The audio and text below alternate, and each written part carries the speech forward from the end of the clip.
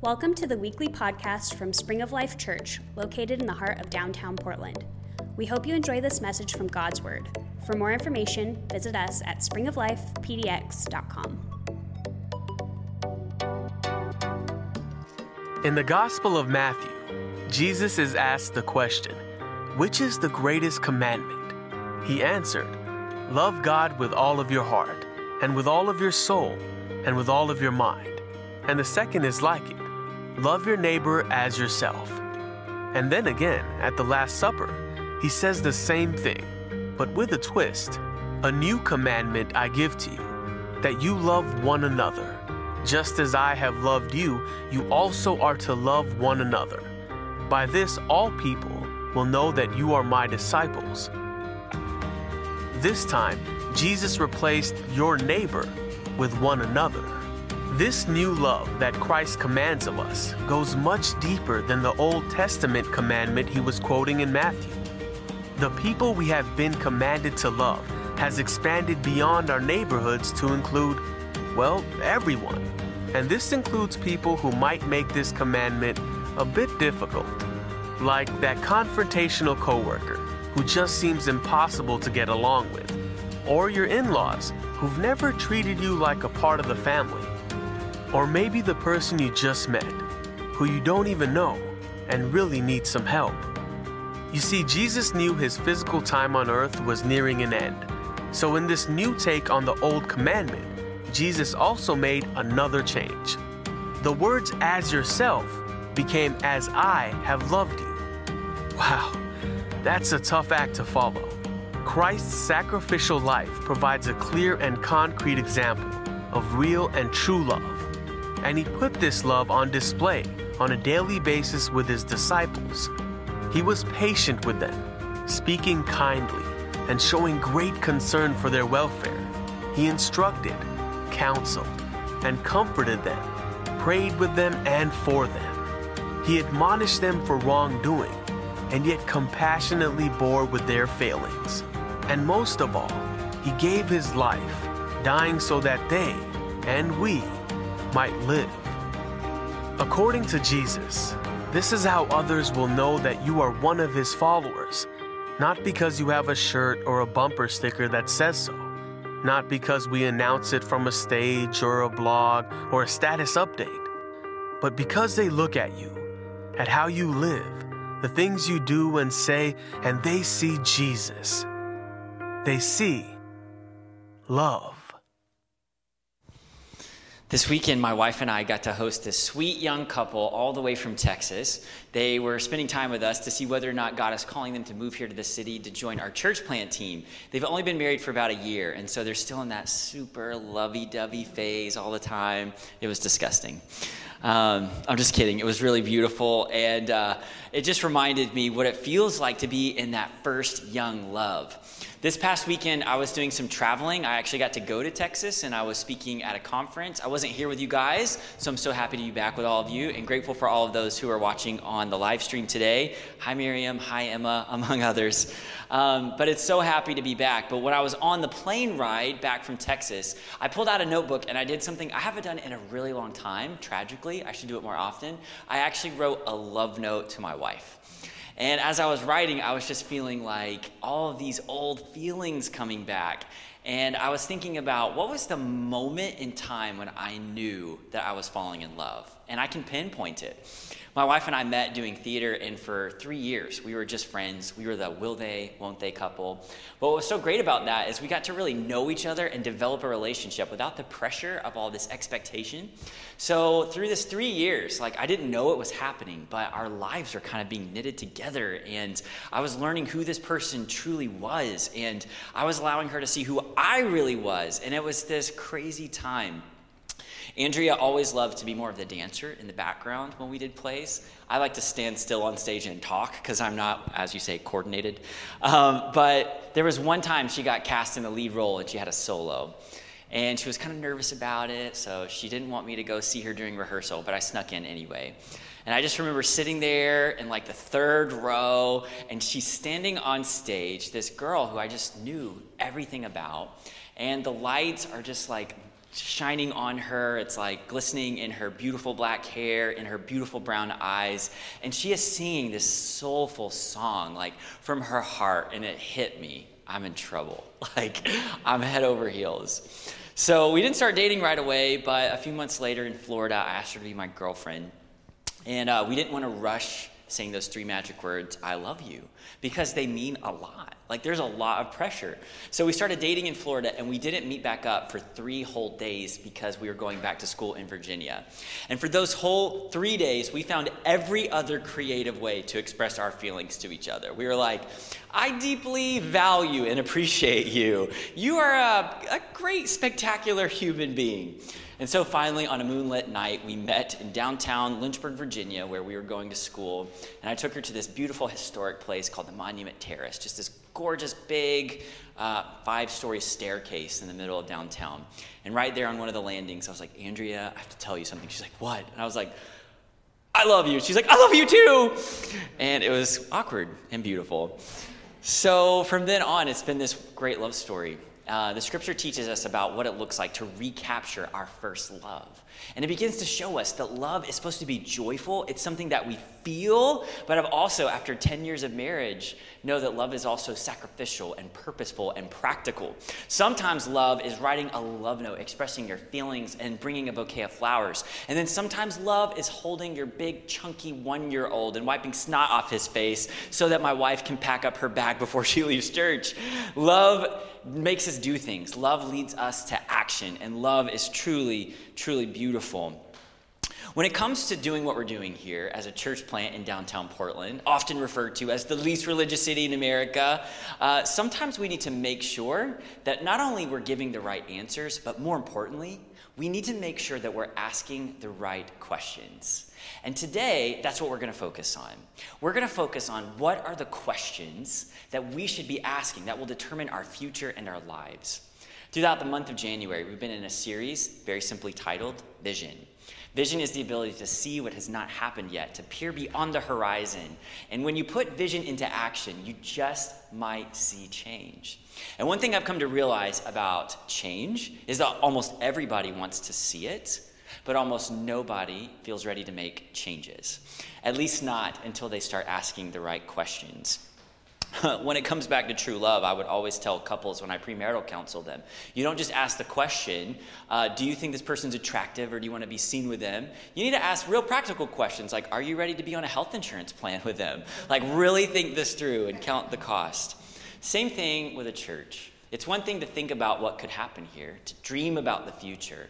But if we really want to see something happen, it's going to take changes, and not just in the people's lives who work here throughout the week, but in all of our lives. So throughout this series, we begin talking about some of these changes that we would like to see. Some of you have heard them. Some of you, this is new and scary. But really, we are putting some dates on the calendar and beginning to trust and ask God for them. One of the dates we put on the calendar is September 2019. By September 2019, we would love to be occupying a new space with a little bit more room, a little bit more kid space. We're so glad you're here in the 11 o'clock service, because in our 9 o'clock service, our kids' room is just spilling over with life and humanity. And if we're going to continue to grow and reach families with kids and have a view to the next generation, we need some new space.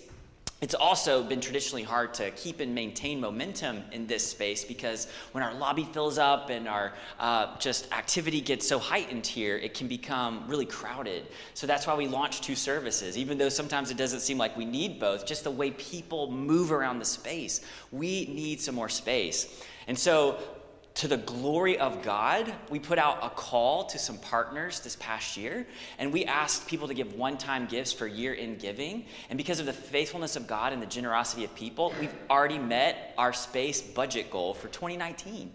So now we're just looking for the right space and the right time to sign a lease. And we are trusting God for that process. But we believe that ministry is not just a building. Like, buildings are where people come and where, lives hear the gospel and some lives are changed, but a building is not really what it's all about. So I'll tell you what we really want to see. We have a 2020 vision that by February 2020, we are praying that God would allow us to have 9 vibrant life groups. This would mean that we have 15 people perhaps in each group that are drawing closer to Jesus, that are being invited to follow and tell and grow and multiply, that are learning how to open up and share these relational aspects of our faith. And this comes from asking some right questions. Like when we first moved here, people would tell me, Aaron, man, you're going to have a hard time in Portland. Church plants fail there all of the time. From the time you get there, it's a ticking clock. And we only had 2 optimistic people in our life. And we said, well, if we're going to fail, we're going to do it interestingly. And we're going to do it by asking a lot of questions. We're not so concerned with the what. We want to know the why.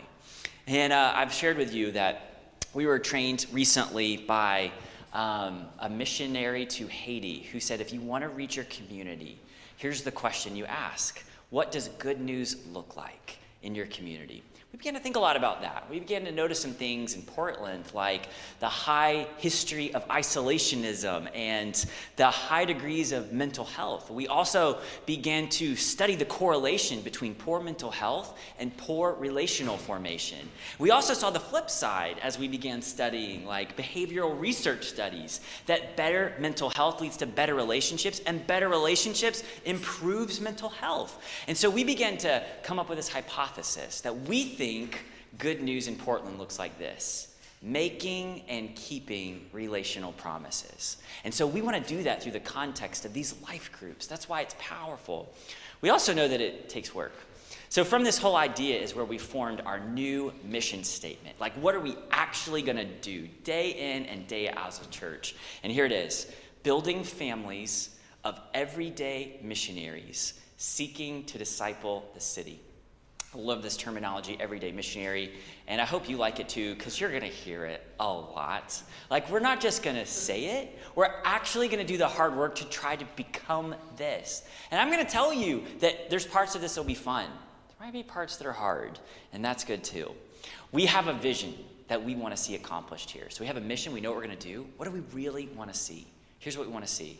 We want to be part of pioneering a holistic disciple-making movement. We read all of the time that the 21st century church is in transition, that if people are going to continue forward in this faith that we hold so dear and treasure, then some big changes are happening all around us. Structural changes, the way finances are handled, the way teams are built, the way people occupy spaces, all of these exciting changes are happening. And we want to be part of that conversation in a God-honoring way. But really, the purpose is this: that disciples would be made, that people would come alive in Jesus, and they would become disciple-making disciples. We think that sounds so glorious. And so here's what we're praying for: this big vision that we would be part of planting 10 churches in 10 years. I'm telling you, it scares me to say that. You're like, how are we going to do that? We can barely plant one church as it is. Well, I tell you, it will be impossible unless some amazing things happen. But why try unless we're trying to see amazing things? You ask me, Aaron, what do you really think this will take? What's it going to take? Is it going to take the right gimmick, the right method? No, I think it'll be something much, much, much, much deeper than that. And I've introduced this before, but I want to remind you all, for the next 9 months, we're focusing wholeheartedly on 3 key principles. The first is this: if we're going to pioneer a holistic disciple-making movement, we're going to have really engaged leaders. I believe that every great movement rises and falls in the hearts of the leader and the leaders. And I am inviting our church to view themselves in a different way. And here's the kind of leaders that we're going to need. We're not just going to need leaders who know their job title and their responsibilities, like a structural activity-based identity of leadership. No. We're going to need leaders that identify as those everyday missionaries. And I love that term. Let me tell you why. Because when I grew up thinking about missions, I would think about destinations. I went on a mission trip to the Bahamas. By the way, if you're going to go on a mission trip, just remember the Bahamas need Jesus, and they have sunshine. But I would think, man, I live my everyday life, kind of doing what I want to do, making it through. And then for 1 week a year, I'll sign up and get on a plane and go overseas, and I'll paint walls and hand out tracts and tell people about Jesus and feed the hungry. And then I come back home, And I show everybody the pictures of what it looked like to live on mission. As an everyday missionary, we realize that mission is key to our identity. And that identity takes place every day. What about the day you wake up grumpy? Yeah, that day too. And if we're going to do that, guess what? We can't do it alone. We will need Jesus. Why would we want to start a movement? Why would we want to plant a church unless we couldn't do it without him as the source? There's a second thing that we need. We need exciting momentum. I think this is key to any new work, any new organization, and especially any new church plant. And I'll tell you that in the history of our church, we've been decent at generating momentum. That's the one thing that we've kind of known how to do. But without the two in place, momentum can come and go. So around September 2019, we will be praying and working and doing cool activities and outreach events, building that momentum. But it's all leading to the third, which is our amazing discipleship pathway. And this is where you get involved. This is really fun to put on a screen, but it really comes down to a personal question. Where are you with Jesus? And how do we help you take your next step? And how do we build a church that's organized around that idea? Where are you with Jesus? Not where we think you should be. Where are you actually? What questions do you have? Do you have a safe place to ask them? What about hurts and pains in your life? Do you have a safe place to be broken? What about relational sharing of the gospel? Do you have believers that you can share your faith with and they can share their faith with you? Are you being trained and commissioned and empowered to consider where you live, work, and play as a place where the light of Christ can shine through you?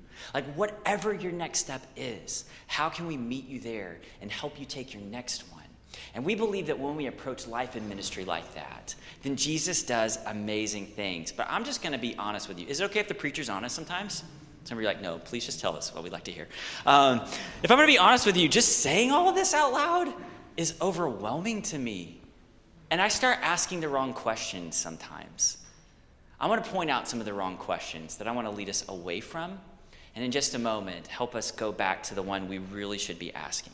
But I also want to announce something. I think we've done this relationally with many people, but I want to announce it publicly for the first time, that we're making our most radical shift yet as a church. And I might say it and you're like, that's no big deal. But for me, it was so much prayer and seeking so much counsel. So here's what we're going to do. We currently have 2 services, 9 a.m. and 11. We are going to unlaunch our 9 a.m. service for a season. We are going to maintain this 11 o'clock service as a place where publicly anybody can come in and hear the gospel and sing songs and worship the Lord. This will also be like a prayer chapel. We're going to take an intentional focus on teaching people how to connect with God in a personal, prayerful way. And so I want to invite you. I think that's going to be an awesome time, but here's what we're going to do at the 9 a.m. service. We've realized we cannot do any of this unless we take a season of time to build leaders, until we build everyday missionaries seeking to disciple the city. So we kind of put out the sound and the call to some people who'd been attending church here for a regular amount of time, and we invited folks to join us next weekend for what we're calling Leader Retreat at Cannon Beach. And I was praying, man, Lord, would you please allow 30 people to sign up? I'm thinking if 20 come, that'll be awesome. Right now, to date, we have 50 adults registered. That speaks so much to the strength and future of our church. If you're just hearing about this for the first time and you're like, I want to go. Okay, let's go. Let's get you signed up. During this weekend, we're just going to connect with God. We're going to connect with each other. And we're going to stir up some of the right questions in our hearts. And for the next few months, Sundays at 9 a.m., we're going to start helping you answer these questions. So if you come confused, great. If you came not confused, we wouldn't know what to do with you. So come with questions, and 9 a.m. is for you. But this is an application-only experience. So if you apply, you're going to get approved. But we want to help people walk through the process of understanding what this identity looks like. And it's a discipling moment for us to walk with you, to help you understand there's a difference between carrying the work of the ministry and the weight of the ministry. And if we're going to be at a strong church in downtown Portland, we have to do both. And that's what this experience is about. I don't want you to consider your worth based on which you sign up for, because we believe there's some people who want to do 9 a.m., But man, God is really calling you and leading you to 11 a.m. right now, just to experience and grow and heal. We're celebrating that. Like, I'm going to be there. I'm going to love 11 a.m. We also believe some people are going to go to both because they want to get leadership development and still be in a place where new people are coming in every single week and being able to celebrate that with them. I want you guys to pray for us because this is such an exciting time. And again, as I announce this, I've explained this I feel like 5,000 times in the past few months, and I'm getting worn out. And like I said, I started to ask some of the questions you're probably asking right now, and maybe they're the wrong ones. Let me show and just be honest with you. Here's some of the questions I started asking. Am I really ready for this? Am I really ready for this? I began asking this question way back dozens of months ago before God was first calling us to move to Portland, Oregon. And to be honest with you, when I started to ask this question, we knew in our heart of hearts Jesus was calling us here. But when I started to say, am I ready for this? My answer was always no.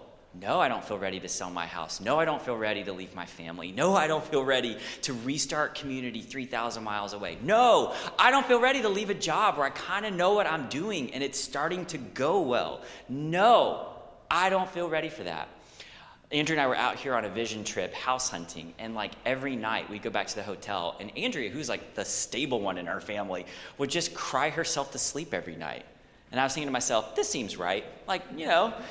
Every husband loves to see their wife cry. So I was like, let's just move a place where you're going to cry more. No. And I tell you what, we had just purchased a house a few years before. It was our dream house. I've shared about this before. And we used it for good things. We used it for God. We hosted every family party there. We would invite anybody who needed a place to stay in one of our spare bedrooms. I led a college ministry on Tuesday nights with a whole bunch of people. And every night after college ministry, we invited everybody over to our house for a house party. The police were called 3 times. I was like, hello, police, you're here in the name of Jesus. We would invite any college guy who wanted to stay over to spend the night at our house and go with me to a 6 a.m. Bible study the next day. And every week, over 20 guys were sleeping on our floor. And so I'm like, God, why would you ask me to get rid of all of this? The thing I know can work for this mystery. I just don't feel ready. So as we were house hunting, I was like, I don't feel ready to sell my house. I'm not there emotionally. God, you're going to have to do it. Dangerous prayer, a prayer of surrender. I kid you not, while we were here in Portland, I get a message from someone I didn't know at the time. She said, hi, my name is Selena. You don't know me, but I'm a real estate broker. I heard you preach at our home church a few weeks ago that you're moving to Portland, and I know you don't know me, but I have buyers looking in your neighborhood, and I think I have a buyer for your house. And I was like, no. And she said, when you guys get home? I said, we get home on Saturday. So we showed our house on Sunday, and we had a full price offer on Monday. I was like, okay, Lord, that's subtle. So first I was asking the question, are we ready? And you might be asking that right now. But there's a second question, one of desire. I was like, do I even want to do this? Do I want to do this? And oftentimes the answer felt like no. I've shared this sometime as well, that right before we moved to Portland, I got cold feet and I decided that I was going to go job hunting elsewhere. And I actually applied for and got offered a dream job in a city that Andrea and I had always wanted to move to, Washington, D.C. And so we went up there to kind of tour. We'd already been on vision trips out here, and I was trying to wiggle out of this. And while we were there, they were like, there's this beautiful college ministry. There's hundreds and hundreds of college students that meet weekly. You'll preach to them and lead them and give them vision. And I was like, I got this. And they go, you got to come see it. Tonight we have a guest speaker. I was like, great. And they're like, where's he from? I was like, where's he from? And they're like, Portland, Oregon. And I was like, uh-oh. And so I go in, and the guest speaker was a man by the name of Kevin Palau, who has a long history of ministry in this city. And the whole time, for a solid hour, he preached about following Jesus no matter what, and about the vibrant ministry that was happening in Portland and how God was working. And he just kept saying, I just feel like there's someone in this room that God is telling you to move, and you just need to move. And I'm like, knock it off, Kevin. But I knew where God was calling. But did I always want to? No. But Jesus began to show me I had freedom even from my own temporary desires when I rooted my life in him. I asked another wrong question. Is it going to be fulfilling? I was deeply personally fulfilled in my work, in my old job. And I just really began to wonder, like, am I gonna love it? Like, is it gonna hit that fulfillment spot in me? And God began to teach me a lot about my generation, that we don't really struggle as much with performance anxiety. We generally have an unjustified sense of confidence. What we tend to struggle with is fulfillment anxiety. Fulfillment anxiety. We get very anxious over whether or not we're fulfilled in every moment. And perhaps it's because of Instagram and social media and comparing ourselves to everyone living their best life now. And I just thought, man, I don't really know how to get ahead in my career out there like I do here. And God said, you're asking all the wrong questions. This week I was reading in my devotion a story about a man named Gideon. Perhaps you've heard about him. It's a great story. If you haven't studied it this week, I encourage you. But Gideon was a man who God met while he was hiding from the bad guys in a wine press. And in the midst of this dark, lonely place, God speaks a new identity to him. And he says, Gideon, you mighty man of God. And Gideon's reaction is almost like, you've got the wrong person. But see, God saw Gideon's identity in a different way than Gideon did. Because God saw his identity not through what Gideon already possessed, but by what God was going to do through him. He said, Gideon, you mighty man of God. And he began to give him a mission and a calling. And in that moment, if you've ever felt not ready, not wanting to, or not seeing the fulfillment, Gideon knows how you feel. And yet God rose him up. So many times we like neat and stories in moments like that. Like if you just say yes to Jesus, everything will go great. But for Gideon, the opposite was true. Things started falling apart. He called an army to go into battle. And one by one, God took thousands of people and narrowed them down to a small, measly 300. Why? So that if victory happened, God is the only one who would get the glory. And that's exactly what happened.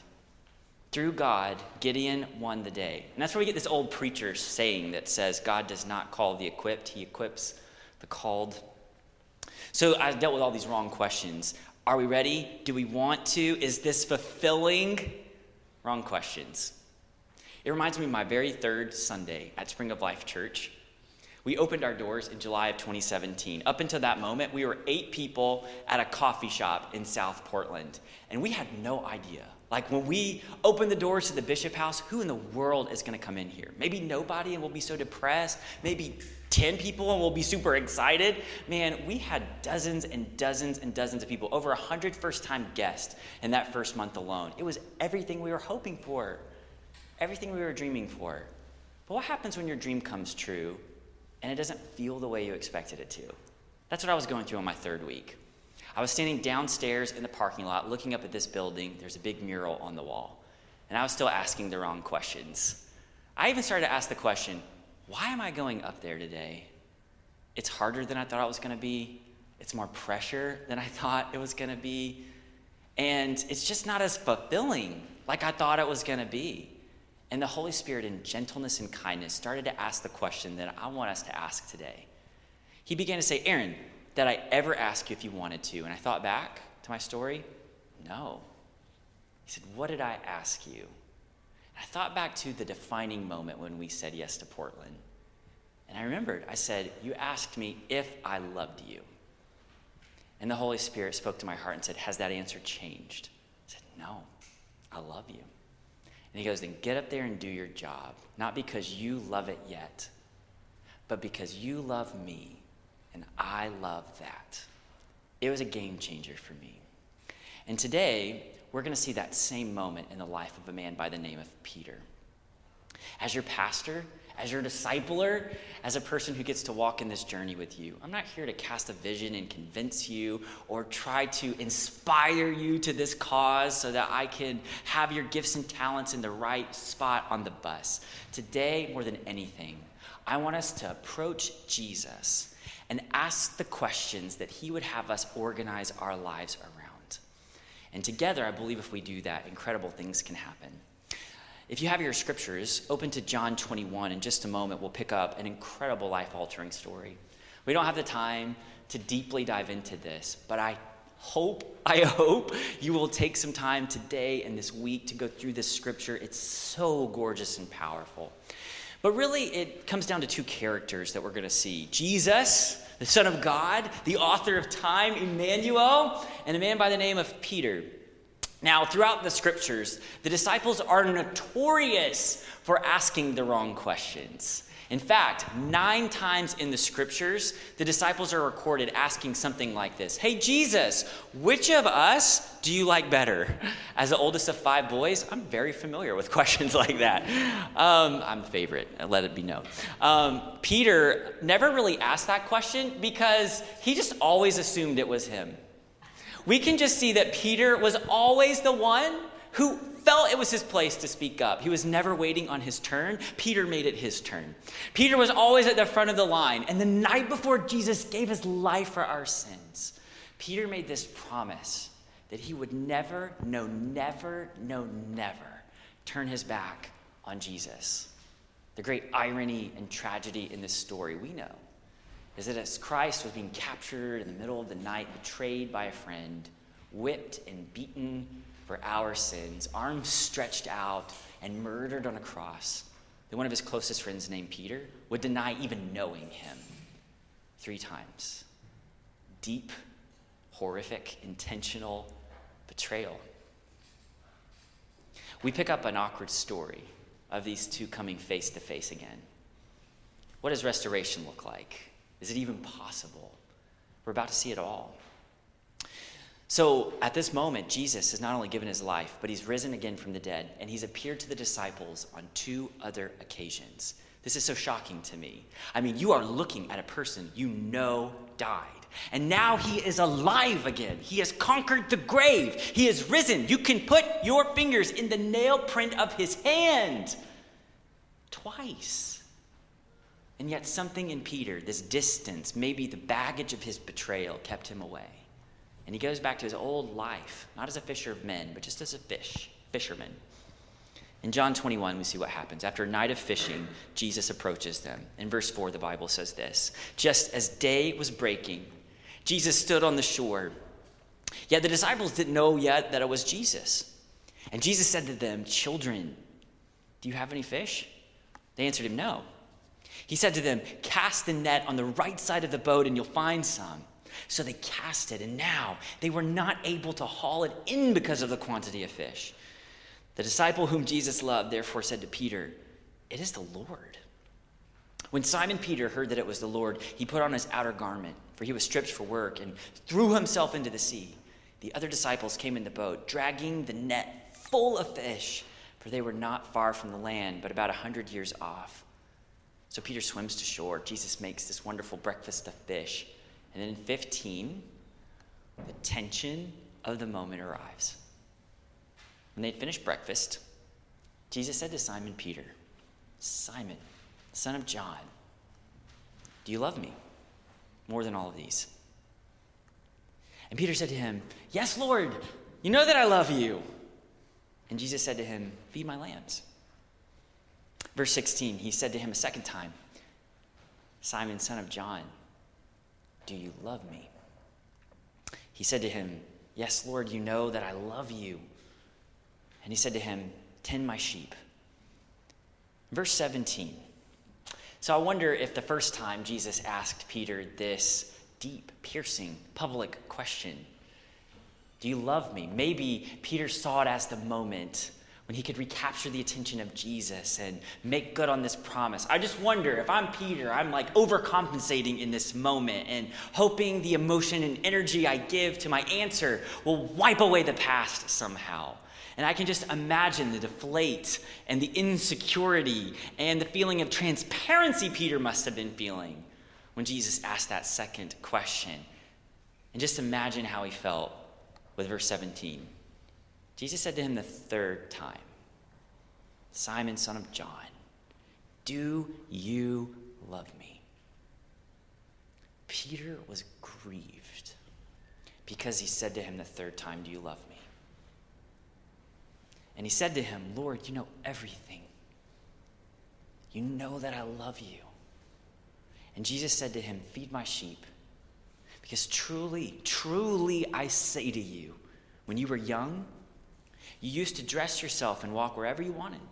But when you're old, you will stretch out your hands, and another will dress you and carry you where you do not want to go. And this he said to show by what kind of death he was to glorify God. And after saying that, he said to him, "Follow me." There's so much to understand in this text, so let's pray and ask God to help us. Jesus, we thank you for your words, for your life, for this message. It's in Jesus' name we pray. And all God's people said, amen. I want to point out a few things. I believe in this text, we see the source of Jesus' love resulting in three key things in the life of a true believer. I think in this passage, we are going to see the restoration that comes from the love of Jesus. We are going to see the identity that comes from the love of Jesus. And we are going to see the mission that comes from the love of Jesus. And I think we get in trouble when we try to separate one from the pack. I believe that restoration, identity, and mission were always meant to work hand in hand. But if we're really going to understand this text, before we unpack those three, we've got to understand some context. When Jesus said love, how did Peter understand him? What was the framework for this concept and idea? Because you and I might hear love differently, right?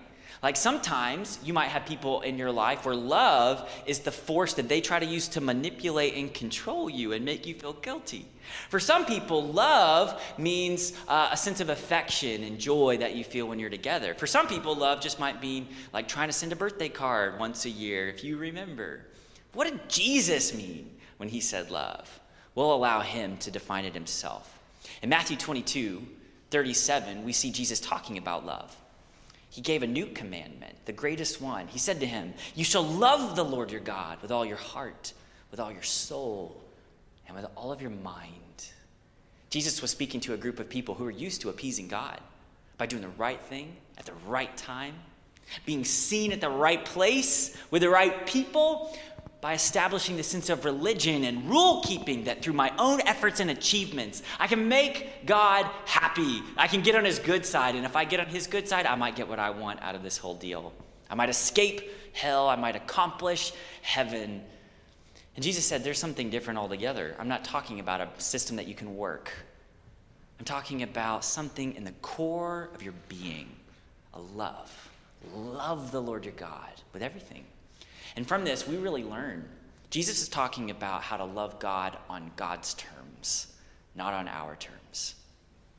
John 5:20 says this. Jesus says, "For the Father loves the Son and shows him all that he himself is doing, and greater works than these will he show him, so that you may marvel." And this scripture from Jesus shows that love is the power and start of a glorious new life.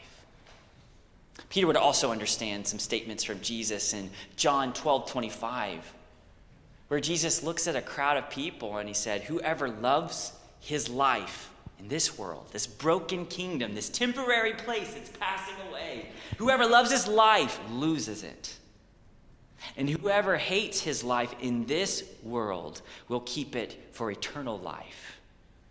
And here we see that love is the basis of an entirely new life, that it's the love of God, and its purpose was never to come and make bad people just a little bit better, but to point people who are dead and lost in their sins to a new life and an unbroken, undying, unfading kingdom. That Jesus' love was this new starting point, and by grabbing onto the love of Christ, you could grab onto a new hope. You see, all of our lives, according to Jesus, will be filled with both glory and grief. Both glory and grief. And the love of God gives us the opportunity to choose which goes where. See, there are so many people that because of the love of Jesus will choose a little bit of grief in this temporary world, because they understand every grief in this temporary world is temporary, to achieve a glory in eternity that will never fade. Because these are people who realize that if you don't choose that, the alternative will be true. You can try to grab glory in this little world, but everything here is temporary. And you might sacrifice and bear an eternity filled with grief. Jesus says, because of God's love, your glory can be eternal. Peter would certainly know what the scriptures taught when the psalmist wrote in Psalm 63, beginning in verse 1, "You, God, are my God. Earnestly I seek you and I thirst for you. My whole being longs for you in a dry and parched land where there is no water, because I've seen you in the sanctuary and beheld your power and your glory. And look what he writes, because your love is better than my life, my lips will glorify you. Jesus was talking about a love that you feel and that's better than any other, that rewrites your life. When Peter started asking the right question, in this moment, his life changed forever. It was no longer about trying to impress Jesus and speak up in the right moment and get noticed by the right people. It was no longer about activity. It was about something else altogether. Restoration, identity, and mission. Let's look at those briefly in our few moments left together. Why is restoration so beautiful? I think every one of us is aware of what brokenness looks like in this old world. I think every one of us is aware of what brokenness feels like. In a world filled with broken people who do broken things, we have souls crying out for restoration. And we see that was always the mission and plan of God. Isn't it so beautiful to know that Jesus meets broken people exactly where you are, but he never intends to leave you there? That his vision for your life is complete healing, that he believes in you more than you believe in you, that he left heaven and came to earth to pursue you so that you might know what full life looks like. And Peter's life changed when he began to understand what restoration looks like. Not that he climbed his way back to Jesus, but that there was Jesus standing on the beach coming for him. What was the moment? What was the moment when you realized Jesus was pursuing you for restoration?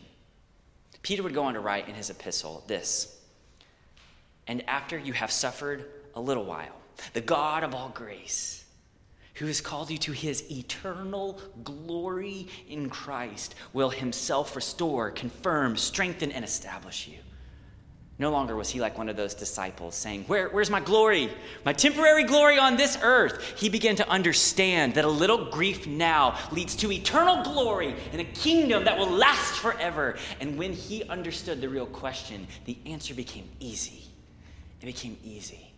That's the destiny of everyone who really understands the love of God. And sometimes we plant churches and we do ministries and all we talk about is restoration. Gorgeous though it is, it doesn't end there.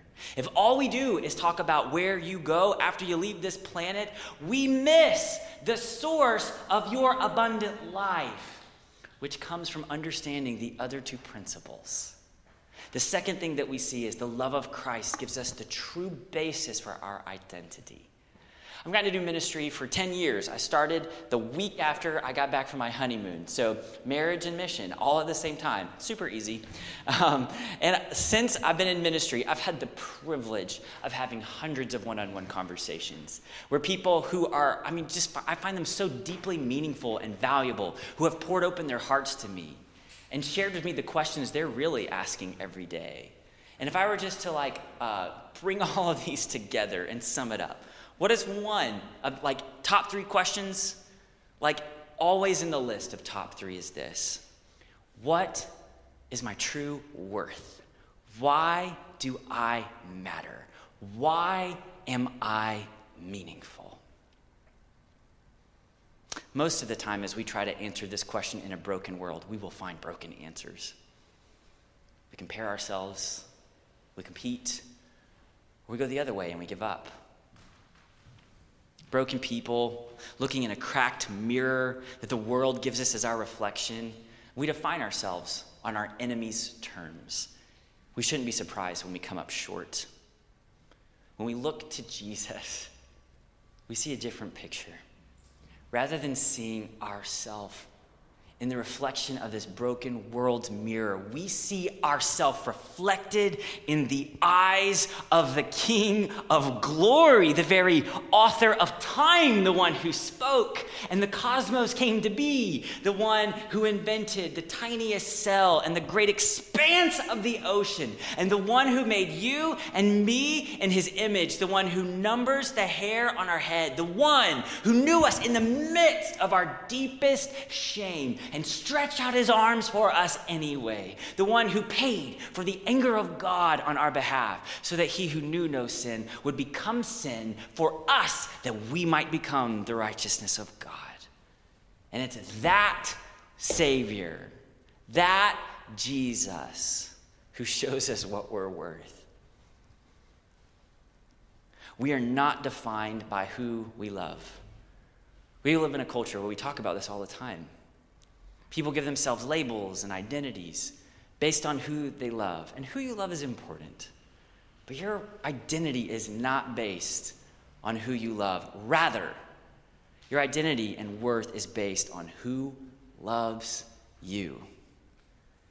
1 John 4:19. We love because he first loved us. Precious, prized creation. In Jesus, you will know your real identity. So we're going to spend time doing in the 9 a.m. services, unpacking what that looks like in your individual life. In order to really understand the importance of identity, you need to know who you were.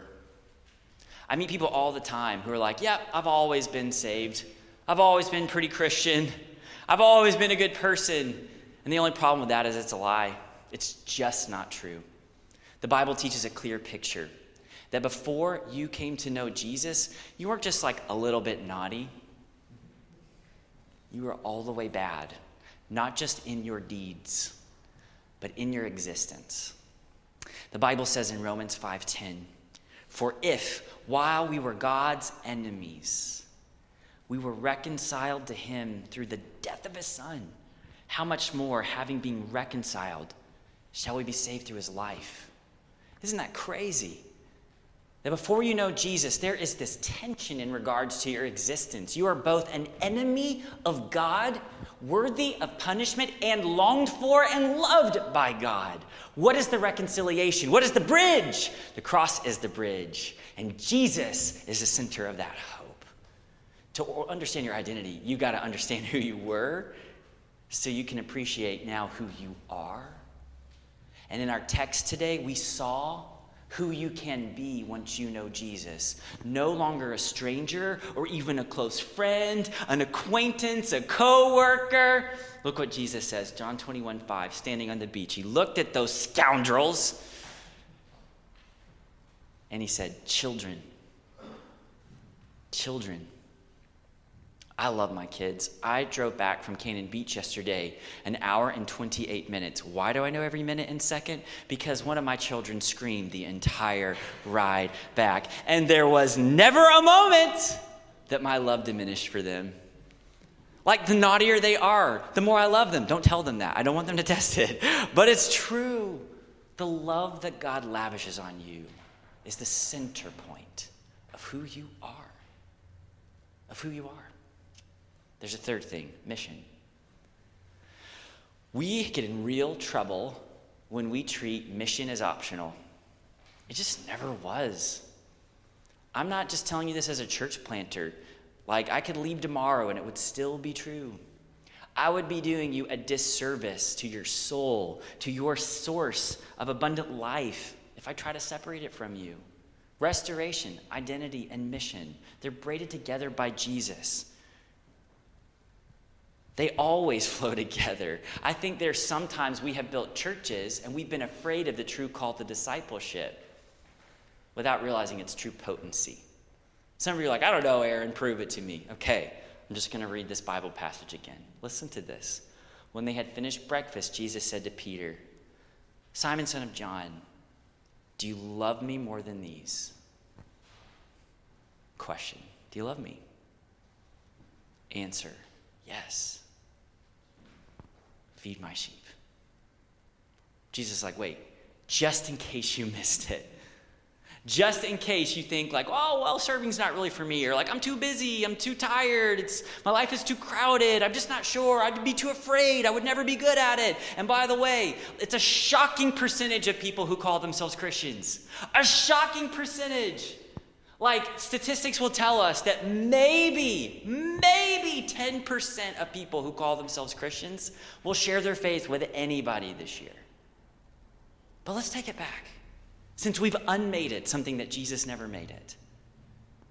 He said a second time, do you love me? Yes. Feed my sheep.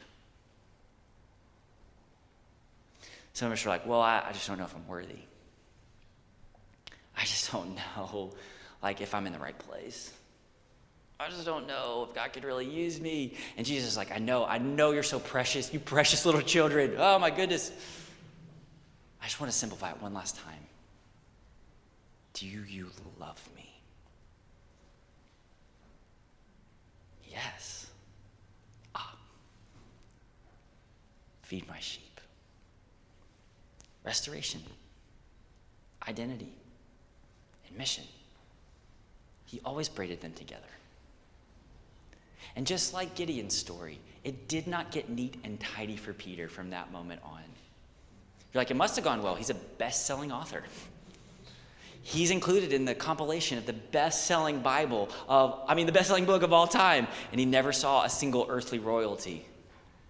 And Jesus made that so very clear in his next statements.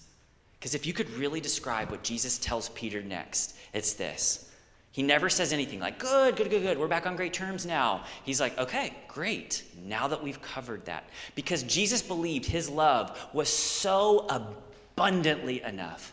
Like if you could recognize that treasure, everything else would pale in comparison. And then Jesus essentially goes on to say this, Peter, you are going to be crucified for your obedience. You are going to be tortured and killed for your obedience. And look, as Peter acknowledged this in the verse we read a moment ago in 1 Peter 5, where he talks about temporary grief and eternal glory, Peter made the choice of where he was going to place his grief. My grief will be now because it won't last long.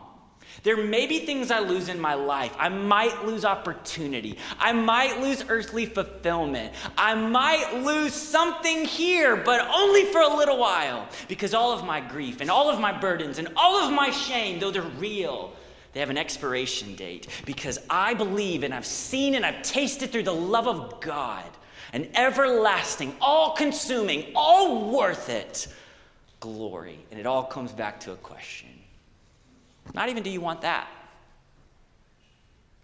but do you love me? We know from church history that Peter would experience grief. His wife would be crucified in front of him. I can't imagine.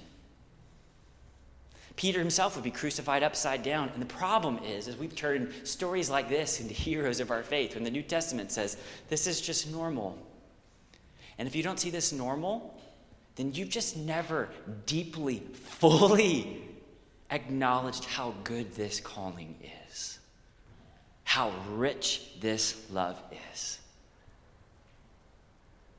Some of you are like, Aaron, this is heavy stuff. I know. You and me both. We're reading this together. But I'm telling you, this is not my message.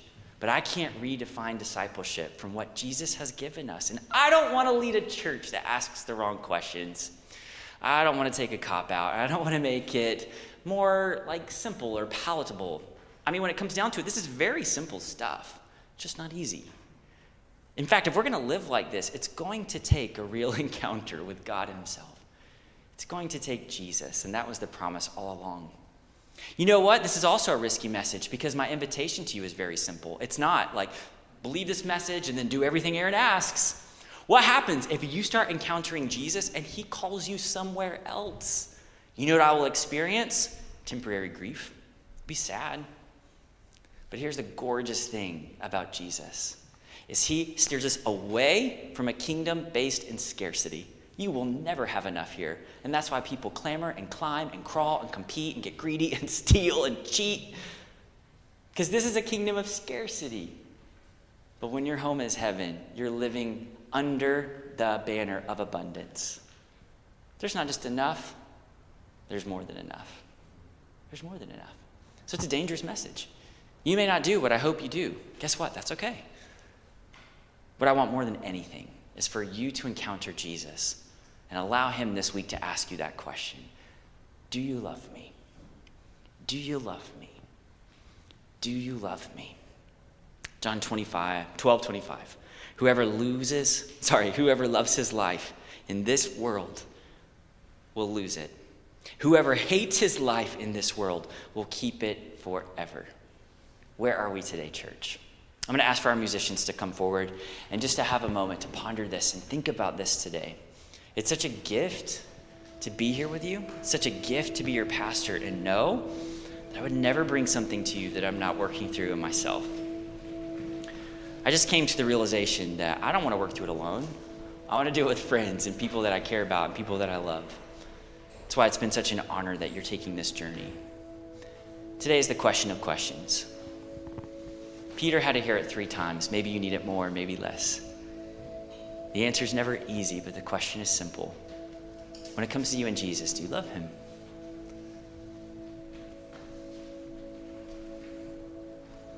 What does that look like?